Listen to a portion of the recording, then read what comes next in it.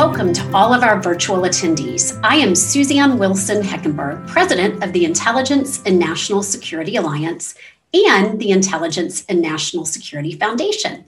Thank you for joining us for the second episode of our Future of the IC Workforce videocast series, underwritten by Advantis Federal and co-produced by ClearanceJobs. This series examines how we can reimagine the traditional IC work model and use lessons learned from the pandemic to build and grow a diverse and talented IC workforce. Our first episode featured NSA Executive Director Harry Coker Jr. and Advantis Federal CEO Andy Maynor. They discussed the challenges and opportunities that remote workforce trends afford. Today, we will focus on adapting the workforce, recruiting, retaining, training, and reskilling. Here to discuss these issues are Trey Treadwell, Assistant Director of National Intelligence, IC Chief Financial Officer, and Ken Moy, Acting Assistant Secretary of State, Bureau of Intelligence and Research. Now it is my pleasure to introduce our program moderator, Lindy Kaiser. Lindy is the Senior Editor of ClearanceJobs.com, the largest website for cleared professionals.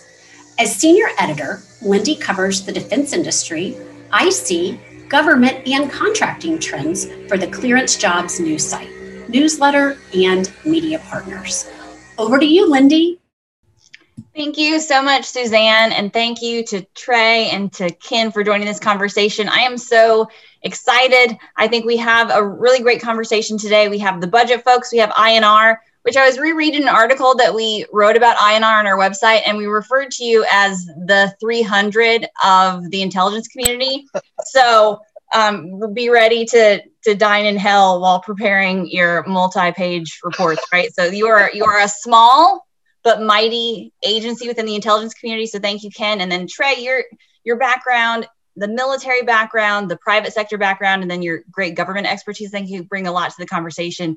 I'm really excited to talk about the retraining, the reskilling, retention, and how we're moving forward. Because what we've seen now is this new kind of virtual remote work environment is really where this is headed, at least having some hybrid opportunities. We're not going to go back, at least in every capacity, to the way things were. And so we have a great chance to say, like, how have we adapted so far? What have the challenges been? And what have the opportunities been? So I wanted to start and have my first question head over to you, Ken, to talk about the return to work. So we're starting to see the return to work. We're seeing it kind of phase in, especially in the intelligence community where there is a lot of work that does have to be done in an office. Folks are going back, but we're seeing new policies in place, even for those who are returning to work. So explain a little bit more about this, kind of what safety, security, how are you making the return to work safe for your employees that are going back at INR? Yeah, thanks very much, Lindy, and thanks for inviting me. It's really a great opportunity to talk about, what we're trying to do in INR to help our workforce adapt to a new normal, really. And we are trying to transition back. We can see with the vaccine that there is light at the end of the tunnel. We also know that our workforce, because of the last 13, 14 months, they have different expectations of us too. And as managers, I think that we have to take into consideration the things that we've learned over the last year that has created a kind of new reality where people are or have been quite productive outside. And we all know that it's no longer just about presence, it's about productivity and making sure that we're doing the requirements, but also making sure that we're being safe as well. So I think that even in a post-vaccine environment for us in our intelligence element, we are going to make sure that we have very strict guidance about physical or social distancing. We are going to make sure that masks are worn in the workplace as well. And we're also going to make sure that in some of our more enclosed spaces, in some of our tighter spaces, that we enforce some of the rules about limiting numbers of colleagues who can be in spaces, just to give people an extra sense of security. Because we have to remember, we have some employees that have been in the office seldom in the last year. Some have not even been in an office kind of presence environment in the last 13 or 14 months. So giving them some confidence, building some trust back into our workforce is really a priority for us. And that's what we're going to undertake over the next few months as we transition back into the office. Awesome.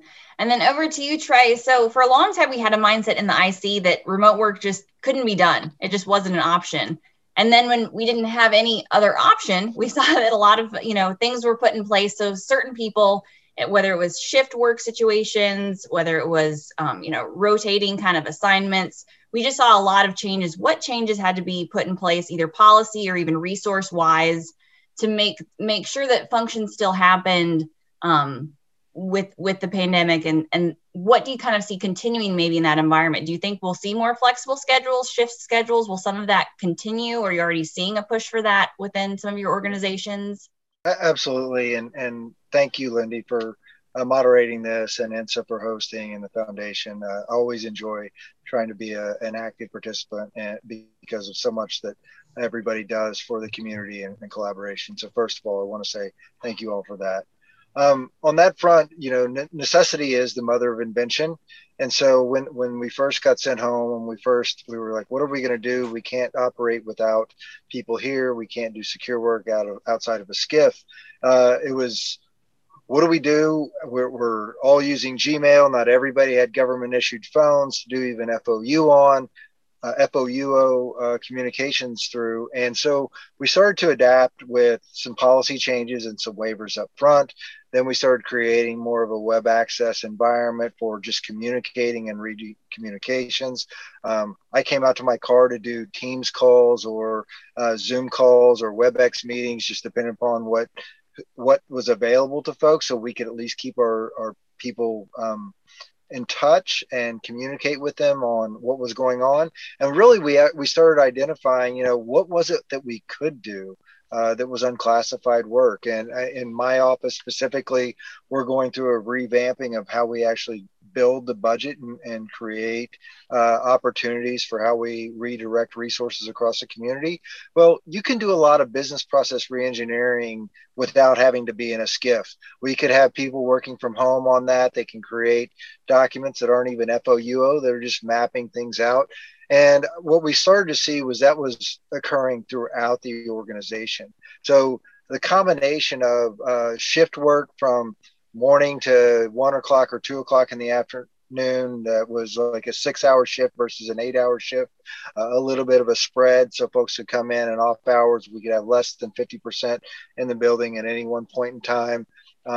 What work we had, like I said, we started identifying what could be done outside of that secure environment. And it was surprising to not just myself, but to many others, the amount of work that we could do that was in the unclassified domain and then migrated and transported up.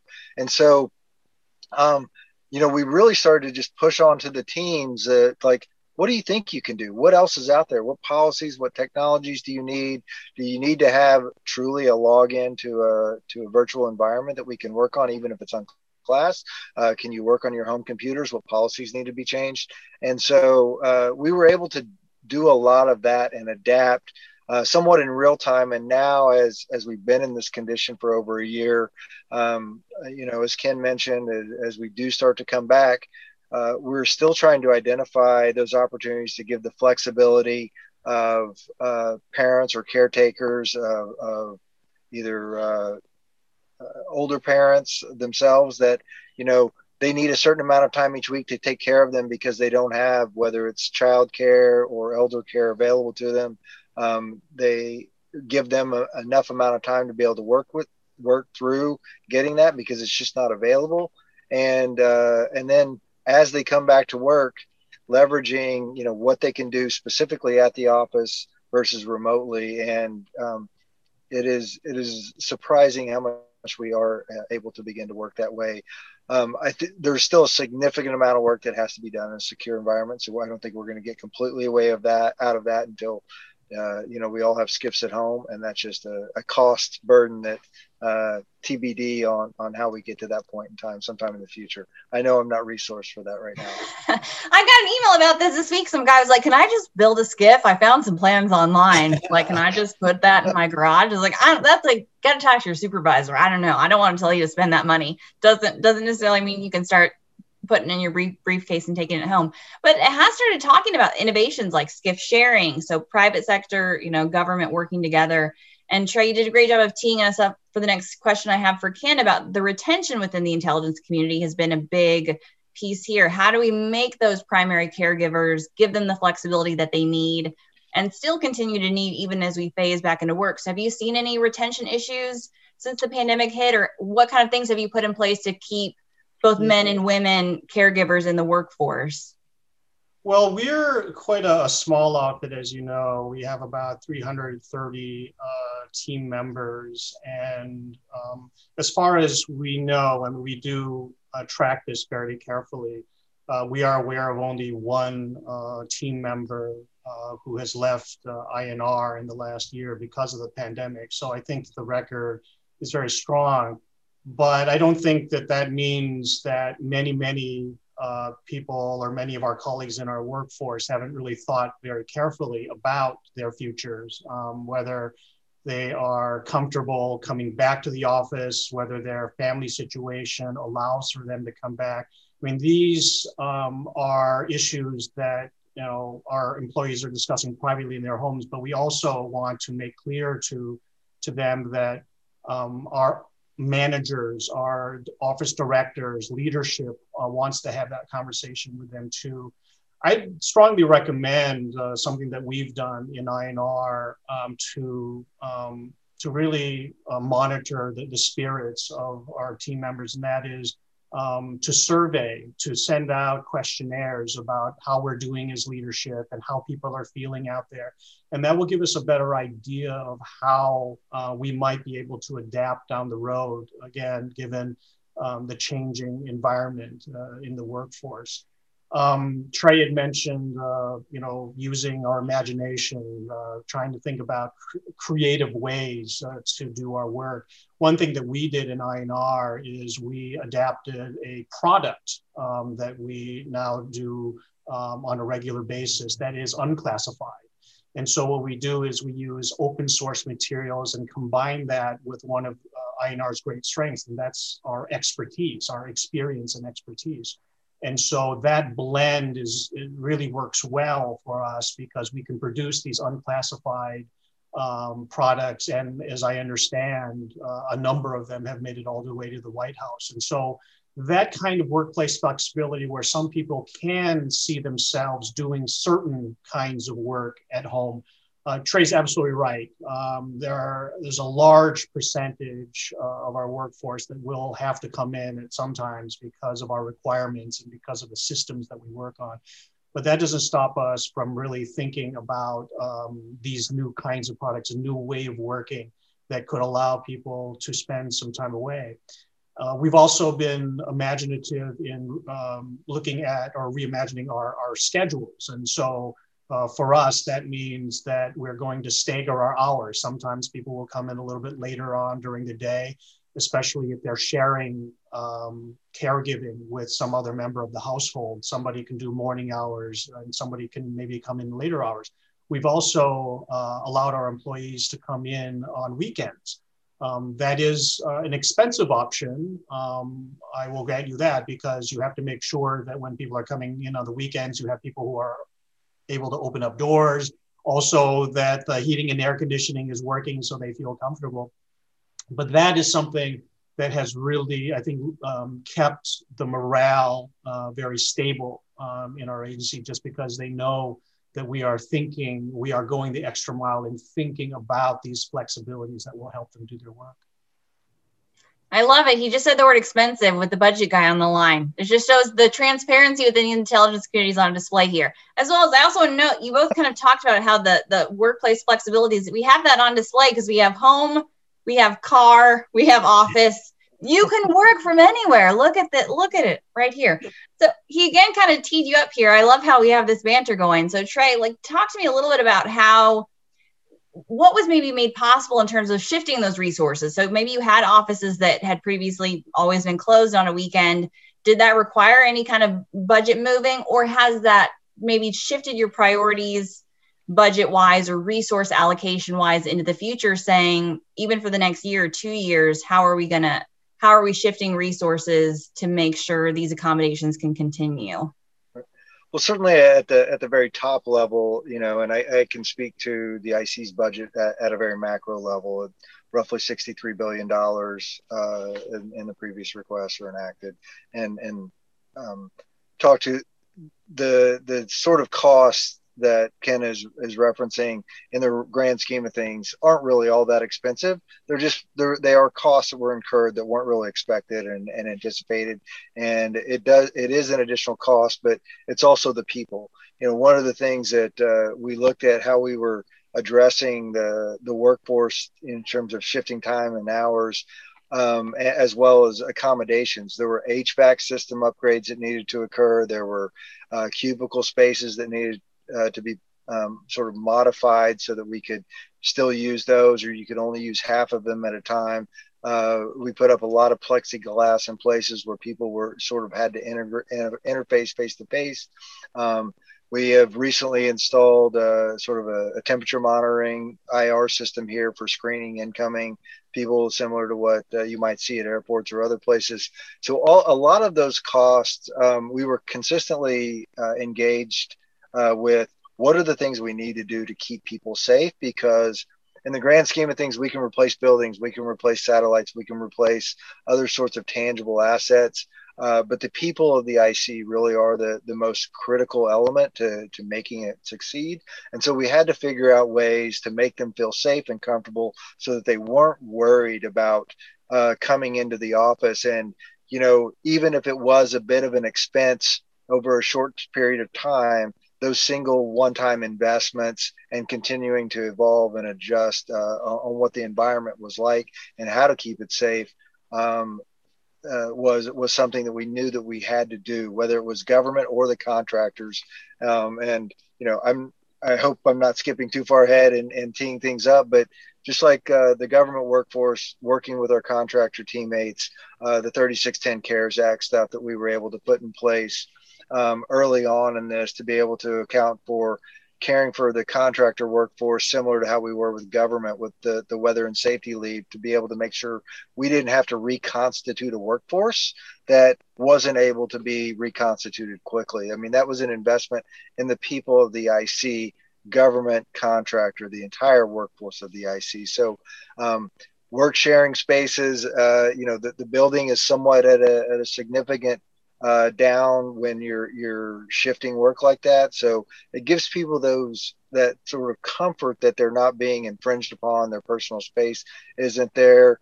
There were a lot of things put in place, such as hand wash towels, the masks were given out, they're always available, more frequent cleaning. So all of these are just really marginal costs in the grand scheme of things at the cost of losing that most valuable asset of our people. And hopefully that sort of commitment to that and the consistency there is the objective of retaining that workforce. And whether they move back and forth across companies, they move back and forth in and out of the government, people do love the mission that we perform. And so how do we keep them engaged in that? And I think it was really key that we were able to demonstrate that through a number of initiatives that we've talked to already today. Yeah, no, that retention piece is huge, because again, the cost to, retrain, to bring somebody else on board once you lose them. That's why if you're able to, right, the weekend openings and things like that makes a big difference. And it sounds like it's really been a success story so far within the intelligence community that you have been able to keep people engaged and excited. Kind of on that note as well. So 2020 was definitely the year of the virtual conference and virtual event. And that was an encouraging thing to see, that training didn't necessarily stop. For a lot of agencies, I've heard, DOD saying their training numbers have never been higher, because it's one of those tasks that they can give employees to do in a remote environment. So Ken, I wanted you to speak to that a little bit. How have you maybe, seen the need to train employees in new ways? How have you been able to retrain or reskill? Because there are some aspects of that in the intelligence community. I mean, there are sensitive matters that you even need to train and skill on. So it's not all as easy as like sending somebody to a virtual event. How has your training mission moved forward in this virtual environment? Yeah, I mean, there are some aspects of the tradecraft training, especially when it's of a sensitive nature. There really isn't a way to do it except in person. But so many other aspects of our training, we've been able to really adapt pretty well using the technology. Now, it's never going to be perfect. It's never going to be able to replicate what we had before when we did all in-person training.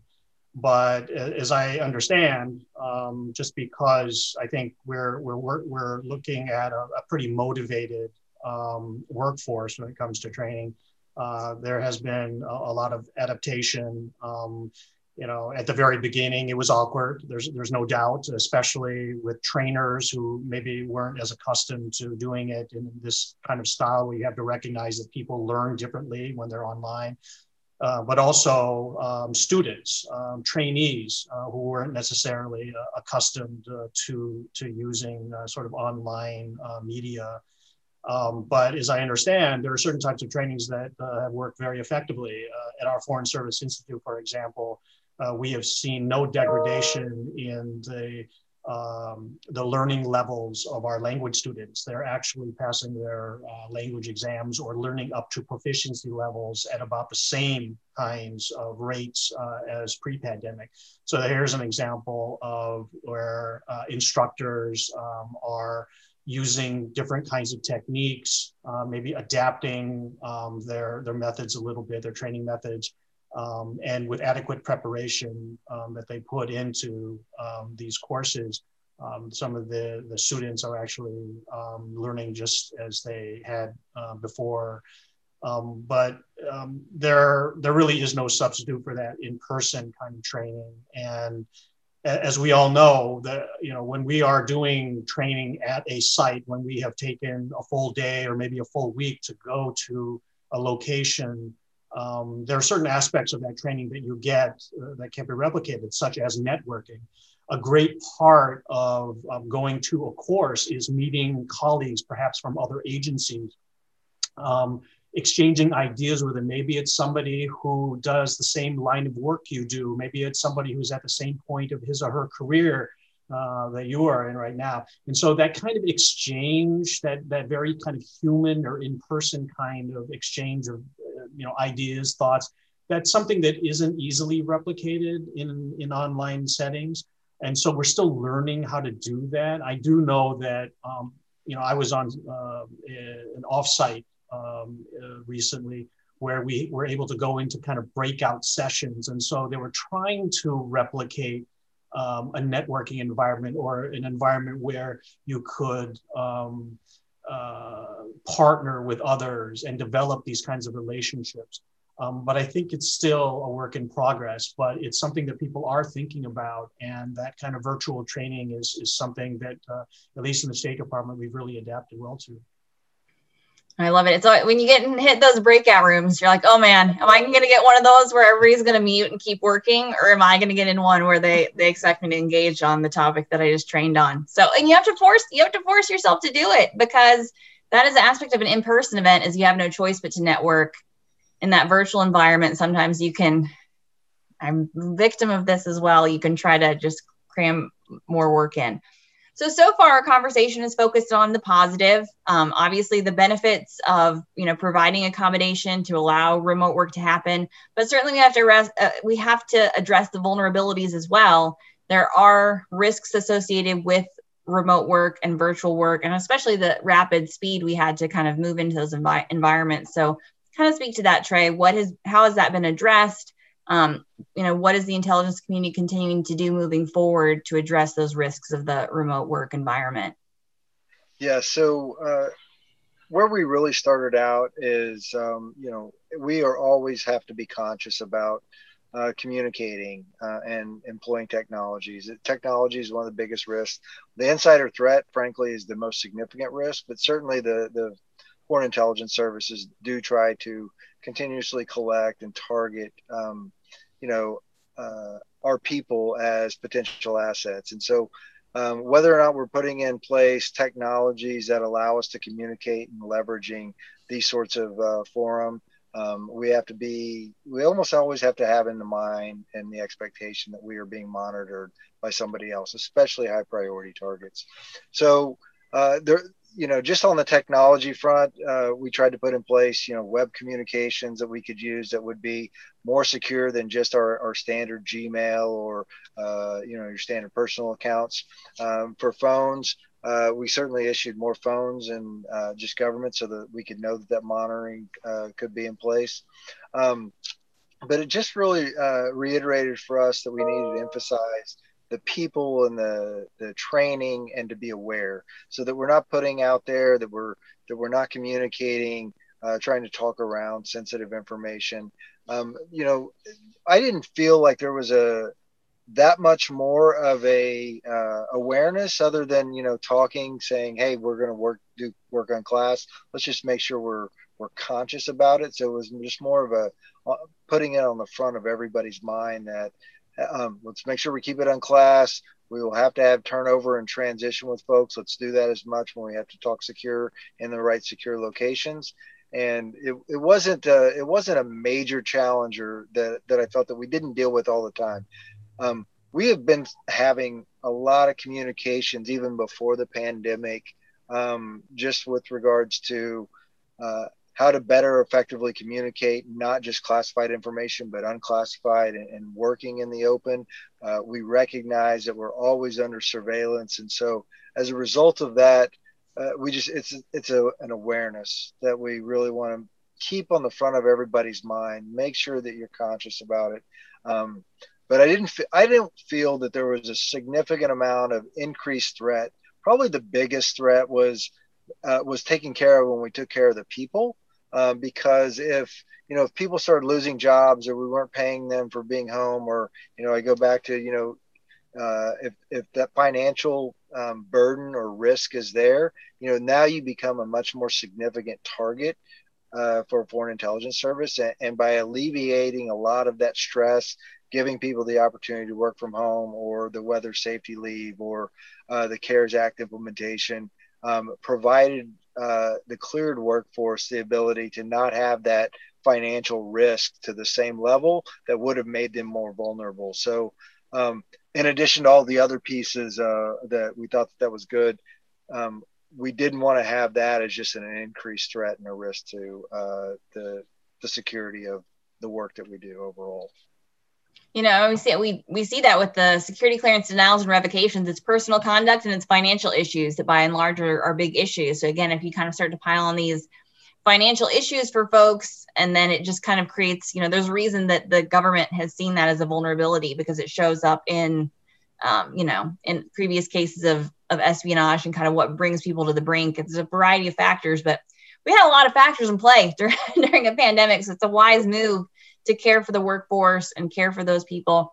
So we've talked about the retention piece. Ken, I wanted to also address the recruiting piece a little bit. How has the pandemic affected your recruiting efforts at INR, maybe even specifically college level? I know you're running through a lot of PhD and higher level candidates, but has it been harder to pull in those candidates coming out of what we're doing now, or has it been harder to be a presence in the typical kind of academic circles where you would normally? Yeah, that's an area I think that is kind of a success story, really. It's our using the technology to broaden our message and to broaden our audience. And so, as we all know, going online to do recruiting is more cost effective. It's also more time efficient too. There's also one added benefit. We've used this a couple of times where we are able to bring some notable guests to help do opening statements at some of our recruiting meetings or conferences. We could bring the president in or the secretary of state. In the past, we didn't use that as often, but we can record messages that would interest potential candidates for jobs.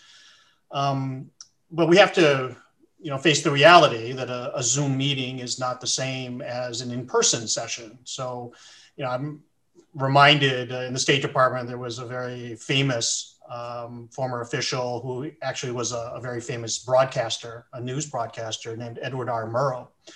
And when Edward R. Murrow was in the State Department, he was the head of the U.S. Information Agency, and he was famous for saying that in international communication, the most important link in the international communication chain is the last 3 feet.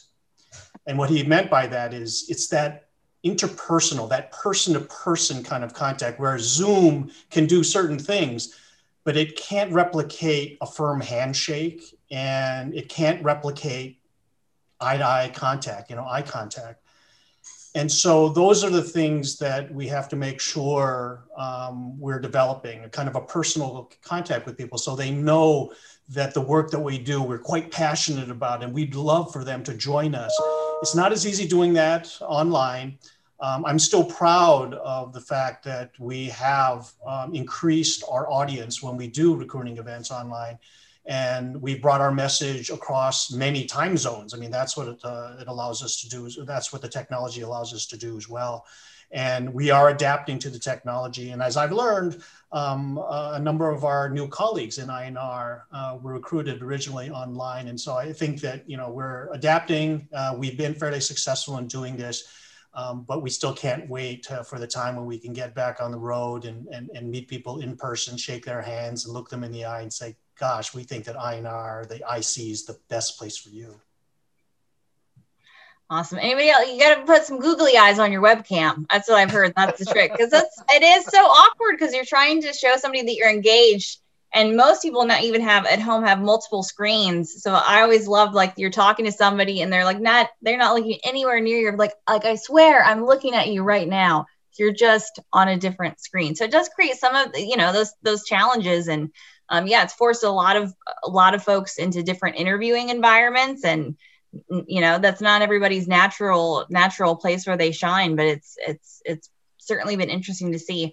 Well, you've touched on it several times, Trey, so I want to give you some more chance to expand on it. The CARES Act and CARES Act reimbursement for the industrial workforce. Maybe what are some of the lessons learned from the CARES Act that maybe could shape how we continue to kind of, care for, and make reimbursements happen into the future if something like this were to happen again? I think the biggest lesson learned that we had really was in the implementation. It was fairly easy in the engagement with Congress because they really understood what we were trying to do and what we were trying to accomplish. And we had a very consistent front between industry engagement and the government that had recognized the need to do this. And so the messaging was consistent to the Hill that was very clear, let's make this happen. These are all the reasons why it's a good thing. It's being done within, at least on the intelligence community side, it's being done within existing resources. In fact, it's actually probably going to cost slightly less than, we estimate it would cost significantly less than reconstituting a workforce, both in dollars as well as in mission loss or potential mission loss. So that was a big thing there. The implementation, however, there was a very significant variance in terms of implementation between agency to agency, DOD and the IC, that we needed to take on much more aggressively and have somewhat of a much more significantly united front and united implementation of how we were going to do this, what the principles were. And so, in the timeline that we did it, knowing that it was coming, it really just took us too long to get out guidance on implementation, who had the authority to issue that implementation, and making sure that we were consistent, because within the IC is, 18 elements now, 6 different departments and 2 independent agencies with ODNI and CIA.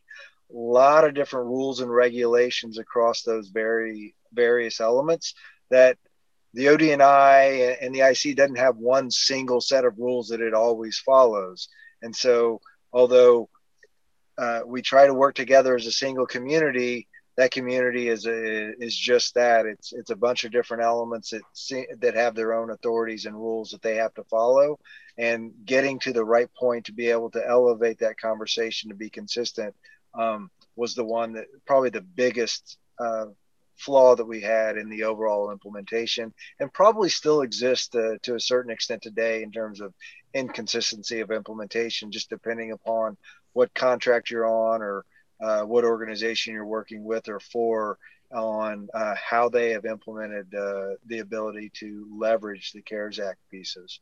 And that's been a complaint that we've heard both from industry and from the Hill as we continue to try to ensure that the totality of our workforce is able to leverage this as necessary and not be poor stewards of the taxpayer dollar.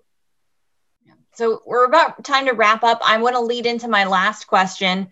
So if there's anything I didn't ask about so far, you gotta put it all in this one. So we're talking about adapting the workforce is the big takeaway. So maybe I want to ask both of you, what is a big adaptation that you've seen take place in your workforces or within the community that you really hope will continue as we move forward and go into this, this next iteration? So Ken, I'll start with you. What's an adaptation that you've seen in the workforce that you really hope will continue? Well, I think, as I noted earlier, we do survey our colleagues, and I think the workforce overwhelmingly supports more flexibility in telework. And I realize, as we mentioned earlier, there are some requirements, duties where people do or will have to come in. This is the intelligence community after all. But that management flexibility when it comes to maybe allowing, now I'm not suggesting that even in the post-vaccine era, this is going to be plan A. I think the plan A is still going to be being in the office, being present there where we can be the most productive. But our workforce, especially as we transition into a post sort of vaccine or post-COVID era, we are going to be looking at allowing workers, employees, colleagues of ours to use that telework flexibility, that telework option. Because if you can show that you are quite productive, still working remotely, there's no reason why you shouldn't be able to take advantage of that. I think it's important for us as managers to understand, and I think that we kind of intuitively do understand this, that when people drop out of the workplace because they have concerns at home and they have, caregiver kinds of requirements, when people consider dropping out of the workforce, dropping out of our respective Intel entities or Intel elements, that really is a hit to not just our economy, but it is a hit to our society as well. We have invested so much in the next generation of employees in the IC. We've invested too much not to consider different kinds of flexibility, different options, like giving colleagues administrative leave to take care of some issues before coming back to work. I mean, these kinds of things are not just a requirement, are not only should be a requirement for us to consider. I mean, it's the right thing to do morally as well, in my view. And so I think that kind of, these kinds of things that we've learned over the last year, and especially talking to our workforce, exchanging ideas with them about what we've learned that can be adapted to a new world. These are the kinds of things that we've learned. And I think that down the road, these lessons learned will actually benefit at least those of us in the State Department. So same question to you, Trey. What are some of the adaptations that you've seen that you hope will continue? Well, it starts really with where Ken was talking about, and it's the flexible work schedules and the flexible environments that we can work in, and whether it's telework. But what that has resulted in is a required increase in our communication and the effectiveness of handoffs between a morning shift to an afternoon shift. There are no individual contributors anymore. And so no success is accomplished by any one individual. And so the ability to sort of bridge that gap through multiple communication mechanisms, whether they're as simple as a Post-it note on top of a piece of paper, if they're an email that summarizes what you did for the day, if it's a Zoom call or a telephone call as you're leaving the office, connecting with one of your partners that you're working with on the way home, as you're passing each other on your various commutes. We've all recognized the need for increased and better communication and collaboration that I hope continues to carry on. I think it will. I see it in our office, especially as, if we were down at 50 or 75%, we're probably up a little bit above that just because of where we are in the budget cycle and my office specifically. But the fact of everybody going out of their way to be, here's what it is. People aren't trying to take ownership of everything and play hide the football or and get the glory. They're like, we got to get this done. I'm not going to be here tomorrow. Somebody needs to have this and be able to carry it on. And how do we make sure that happens as seamlessly as possible? There's still a long ways to go to be. There are inefficiencies in that process. But at the same point in time, people have adapted. They've picked up the gauntlet thrown at their feet in this environment and said, I will take on that challenge, and are really embracing the fact that we do have flexibility. They do have things that they have to take care of outside. And in order to be able to balance that, they're embracing what it takes to be better communicators in all of these avenues. And I think that's a strength that we're actually getting out of this. And we'll, if we do ever have to reconstitute to 100%, or even if we're only back to new normal, whatever that is different, that improvement in communication and effectiveness, I think will be a great lever for us moving forward. No, you hit on a great point. It's been a great way to kind of reduce some of those government stovepipes, because you really couldn't, kind of have some of the same ownership of something exclusively that maybe you could before. And they make a great point. Telework typically is not all or nothing. I think sometimes we have this idea in our head when we think remote work. It's the guy who has, hasn't put on pants in a year and has never been to the office. That's not going to be the scenario within the intelligence community. So we're really talking about more flexible work environments and how we can take, projects that don't need to be done and just give that workforce flexibility. And that's what we're saying is huge. We see on our candidate surveys at Clearance Jobs, we find candidates are saying if there is not at least some remote work option, like the flexibility there, they're just not willing to take it. And whether it's because of childcare or it's because of illness concerns or just whatever it is, or just, again, they just have gotten so used to not wearing pants. I don't judge. I don't know. They just need a day where they can do laundry. I don't know. But we're seeing that flexibility piece of it be really big. And we've seen the intelligence community adapt. So again, thank you so much, everyone, for joining us for this program today. Thank you to the Intelligence and National Security Foundation for engaging in this conversation. We hope folks who are joining us for the program will send us their feedback. That is the great thing about Insight. It's a community. So the folks who are joining these programs, we really want your feedback, and we want the engagement from the candidates and employers and the government and private sector. I love the kumbaya aspect of that exists within INSA and INSAF. It really is there. And very appreciative to Avantis Federal for sponsoring this.